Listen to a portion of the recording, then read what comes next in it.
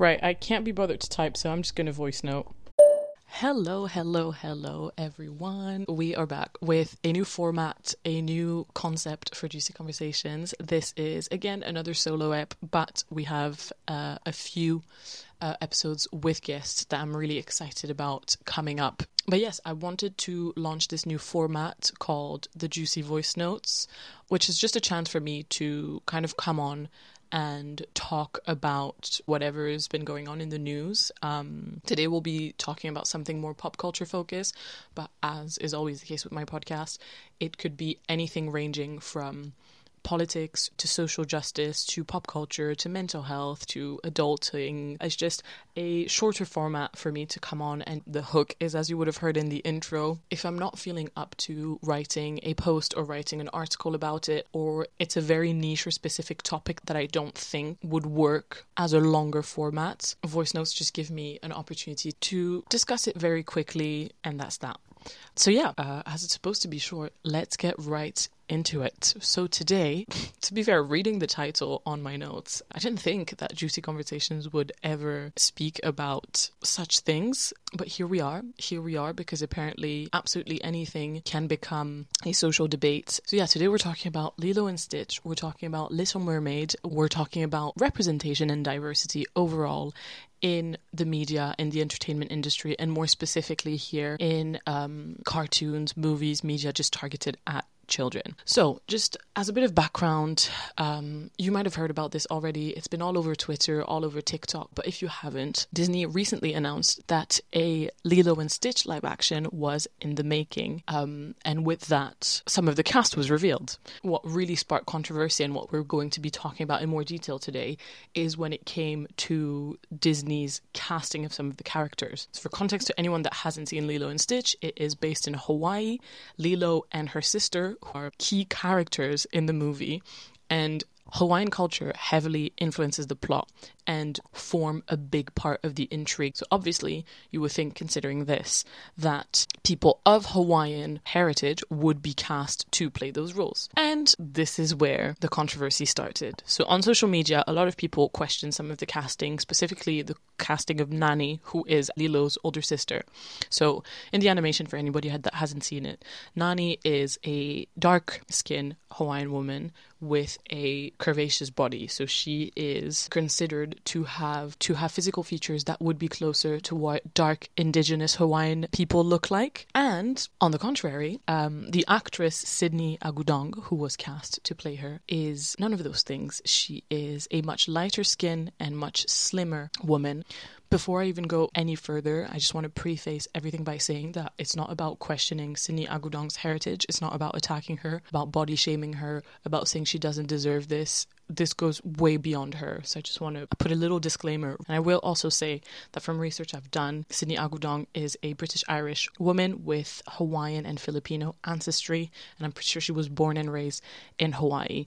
Because a lot of people within those conversations have kind of like questioned and passed judgment on her heritage, her racial identity, have outright body shamed her, and that's absolutely not what we're going to do. We can very much talk about the many issues behind the casting choices made by Disney without attacking a person. But yeah, so just for context, you've got the character in the animation that physically looks a certain way, and then the actress cast to play her in the live action that looks very different. And yes, unfortunately, this is a problem for many reasons. There's obviously many layers to the arguments. So let's start with like the baseline. Why are people upset? Is there any reason to be upset? Do we really care? Does it really matter? Very straightforward. It all comes down to representation. It's important that everyone and people from all communities, from all ethnicities, are able to see themselves in media, in pop culture, in entertainment, but not only that, also in politics, in employment, in institutions that are in place to serve them. And representation is even more important when you're looking at communities, groups, people that throughout history have been mis- or underrepresented systematically. And by casting a woman who can present or pass as belonging to a group that has been highly and overrepresented throughout history, rather than casting someone who looks like the version in the animation, but also that looks like she belongs to a community of people that have been mis- or underrepresented. So in this case, Hawaiian people in general, but Hawaiian people and Pacific Islanders with darker, more indigenous traits than others, you are adding fuel to the fire. Again, we could ask another question. Why is it important? And again, there's layers and levels to it. It matters on like a personal and community level. Representation is known and proven to help with things like confidence, with things like self-esteem, with things like empowerment, with things like pride. Being comfortable, confident, and empowered by who you are, by your culture. What helps you is seeing other people that look like you around you. Because if you don't, there could be a question of, well, why not? Is there a problem with people that look like me? It's also important within communities because one of the things that can happen when we have lack of representation and when we're raising children that have low self-esteem or that are raised into thinking that there's potentially something wrong with them or their community is not only do they internalize that and start hating themselves, but they start hating their community. A very big example of that is how throughout the years, anti-Black racism has infiltrated Black communities, and you have a lot of dark-skinned Black men now who have completely turned against dark-skinned Black women and who believe and perpetuate stigma and stereotypes against Black women that contribute to the oppression of people from their own group. And of course, obviously, if people from their own community can turn against each other, then you can imagine how bad it becomes when you mix all of those communities together. Misrepresentation or lack of representation has wider impacts. If you erase communities and only spotlight certain groups, you are creating this narrative that reinforces this idea of some groups being better than others. We live in a society where beauty standards still exist, and most of them are unfair and are a reflection of standards that we set as society of which individuals we put at what levels. So just reflect how unfair, unequal, and oppressive society still is. Because what we've set as the physical norm and also just as the societal norm is rooted in inequality. These unfair beauty and general standards are a consequence of history, and here again more specifically of colonialism. And so by misrepresenting and or underrepresenting certain groups, so here we're talking about darker skinned Pacific Islanders, you are reinforcing the racist beauty standards by which lighter skin you are, the more attractive you are. And then, the last thing that I do want to say is, yes, there is some level of representation. If you take, again, just Black people in media, entertainment, and pop culture, after a while, you did start having in media, let's say like in movies and TV shows, you did start having more Black characters. But a lot of the times, they were either side characters or they were stereotypical characters. So yes, you are bringing in that element of, oh, great, finally someone that looks like me on TV, but you're still having them behave in a way that is so stereotypical that you're not giving fair representation. You're giving the opportunity for people to say, oh, they look like me, that's cool. But you're not giving them the opportunity to be like, they sound like me, they behave like me, oh, they think like me, oh, some of their struggles are the same, oh, it's funny, they do this the same as me, oh, it's funny, they eat the same food as me. That doesn't help with that element of like self-esteem and confidence and understanding, relating to your own culture.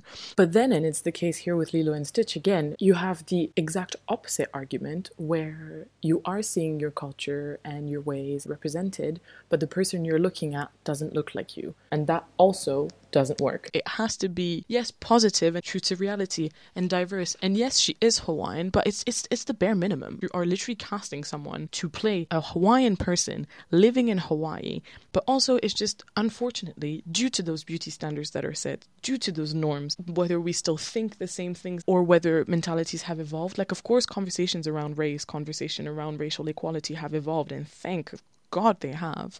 But it doesn't mean that the standards and the norms that are set as part of society aren't still rooted in those things that we've evolved from, and therefore we need to make an effort to completely deconstruct that. When it comes to beauty standards, yes, of course, we know that deep down you are not more or less attractive depending on the color of your skin, but we know that beauty standards were based on this idea. And we also know that because of that, people will have unconscious biases. So depending on the way you look, depending on the way you talk, depending on the way you behave, sometimes depending on the way you smell, people will have preconceived opinions of you, will have misconceptions about you that is sometimes, yes, fully conscious and overtly racist, but sometimes it's subconscious.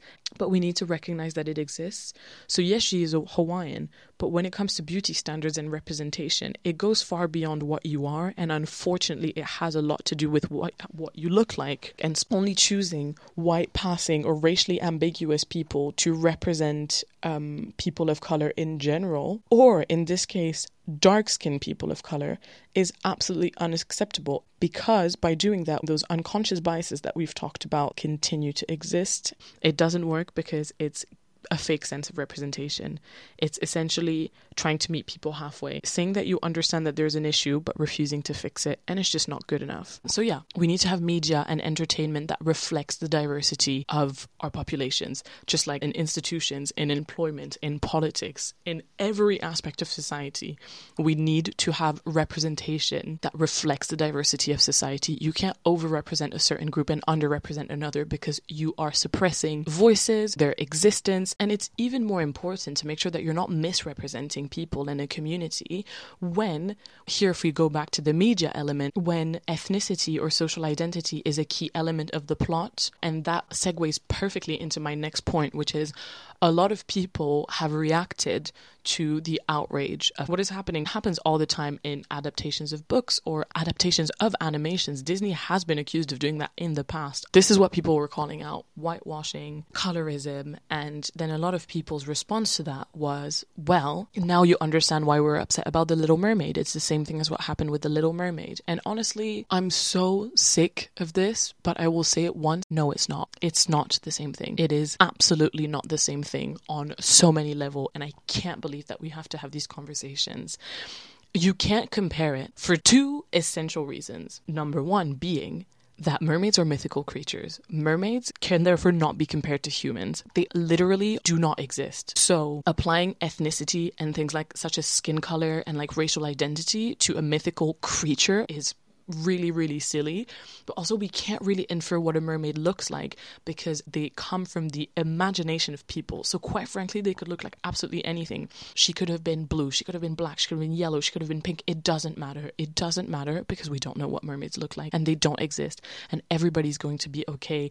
And no, we're not taking away from redheads and we're not taking away from white people. It's not taking away from anyone when you still have loads of other things and forms of media and people, and in this case Disney characters that you can still relate to, but we've given one to a community. And then the second argument is what I was saying earlier, that representation is, yes, important just in general, but it is especially important to give a positive and true to reality representation of certain characters and communities when that community and that culture have a significant impact on the plot. People are comparing Lilo and Stitch to The Little Mermaid. When it was officially announced that a black woman was cast as The Little Mermaid, loads of people were comparing it and saying like, well, what if Mulan was white? What if Tiana was white? What if, who else was it? What if Jasmine was white? And again, here they're saying, well, yeah, it doesn't matter that Nani's white because you've made the Little Mermaid black. And in The Little Mermaid, not only is she not real, not only is she not human, at no point does, even if she was like fully human, does ethnicity, does culture influence the plot. And you could say that about a lot of white Disney princesses. They could be from any ethnicity, they could be any skin color,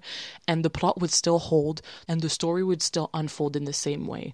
Whether it's with Lilo and Stitch, whether it's with Mulan, whether it's with Jasmine, if you were to cast a white woman instead, the plot wouldn't make sense. Half of the story would completely fall apart. Mulan is based in China. For one, Mulan joins the army. You can't rock up to a country and join their army. Beyond that, Chinese culture are integral to the plot, are integral to Mulan's life. So if you were to cast a white woman, the story wouldn't be able to unfold in a way that makes sense.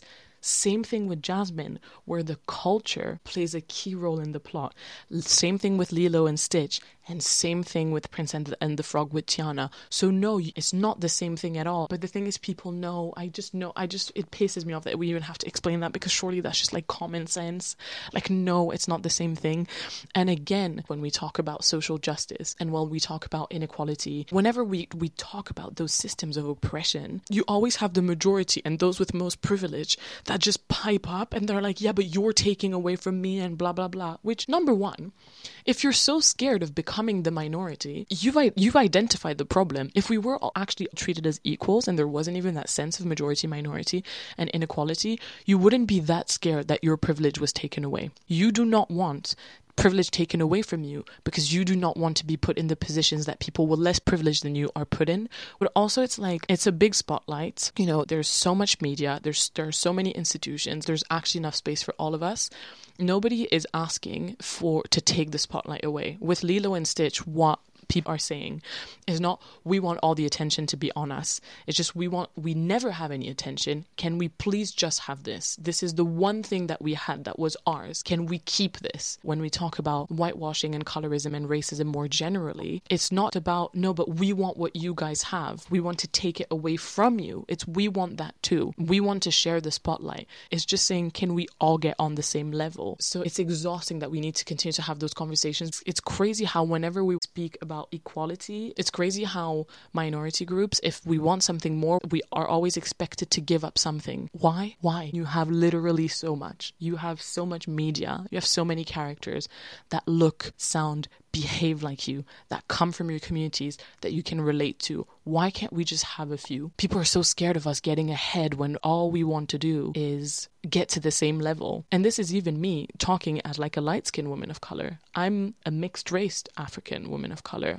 So the level of privilege that I have is already so much greater to my aunts or to any darker-skinned woman of color. And yet I can see the work. I can see that I'm unequal to my white peers, but I can also see that I've got more privilege than my black peers. So it's just like, there's so much work to be done for us to even get on your level, let alone talk about getting above you. So yeah, I'm going to leave you on that. I hope that makes sense. Representation matters. Positive representation matters. True to reality representation matters. Representation of people and their cultures. Ariel being black is absolutely not a problem. And it's really freaking funny that people that love to call the left or wokeism snowflakes are literally like crying over something like this. We need to stop taking away from minority groups. Enough is enough. Leave us alone. Let us live, let us be free, let us be happy, let us love ourselves and love each other, let us thrive. And we're not trying to steal your seat at the table. We're just trying to make one for ourselves, for goodness sake. Understand that it's not because we've come a long way that it's good enough. We've come a long way because we started in literal hell. So coming a long way doesn't mean that we've done enough. So yeah, that's all for me. I hope you enjoyed this episode. As always, if you like, please make sure to follow the podcast. Let me know what you think. Follow Juicy Conversations on social media. In the meantime, I will speak to you all very, very soon. Bye.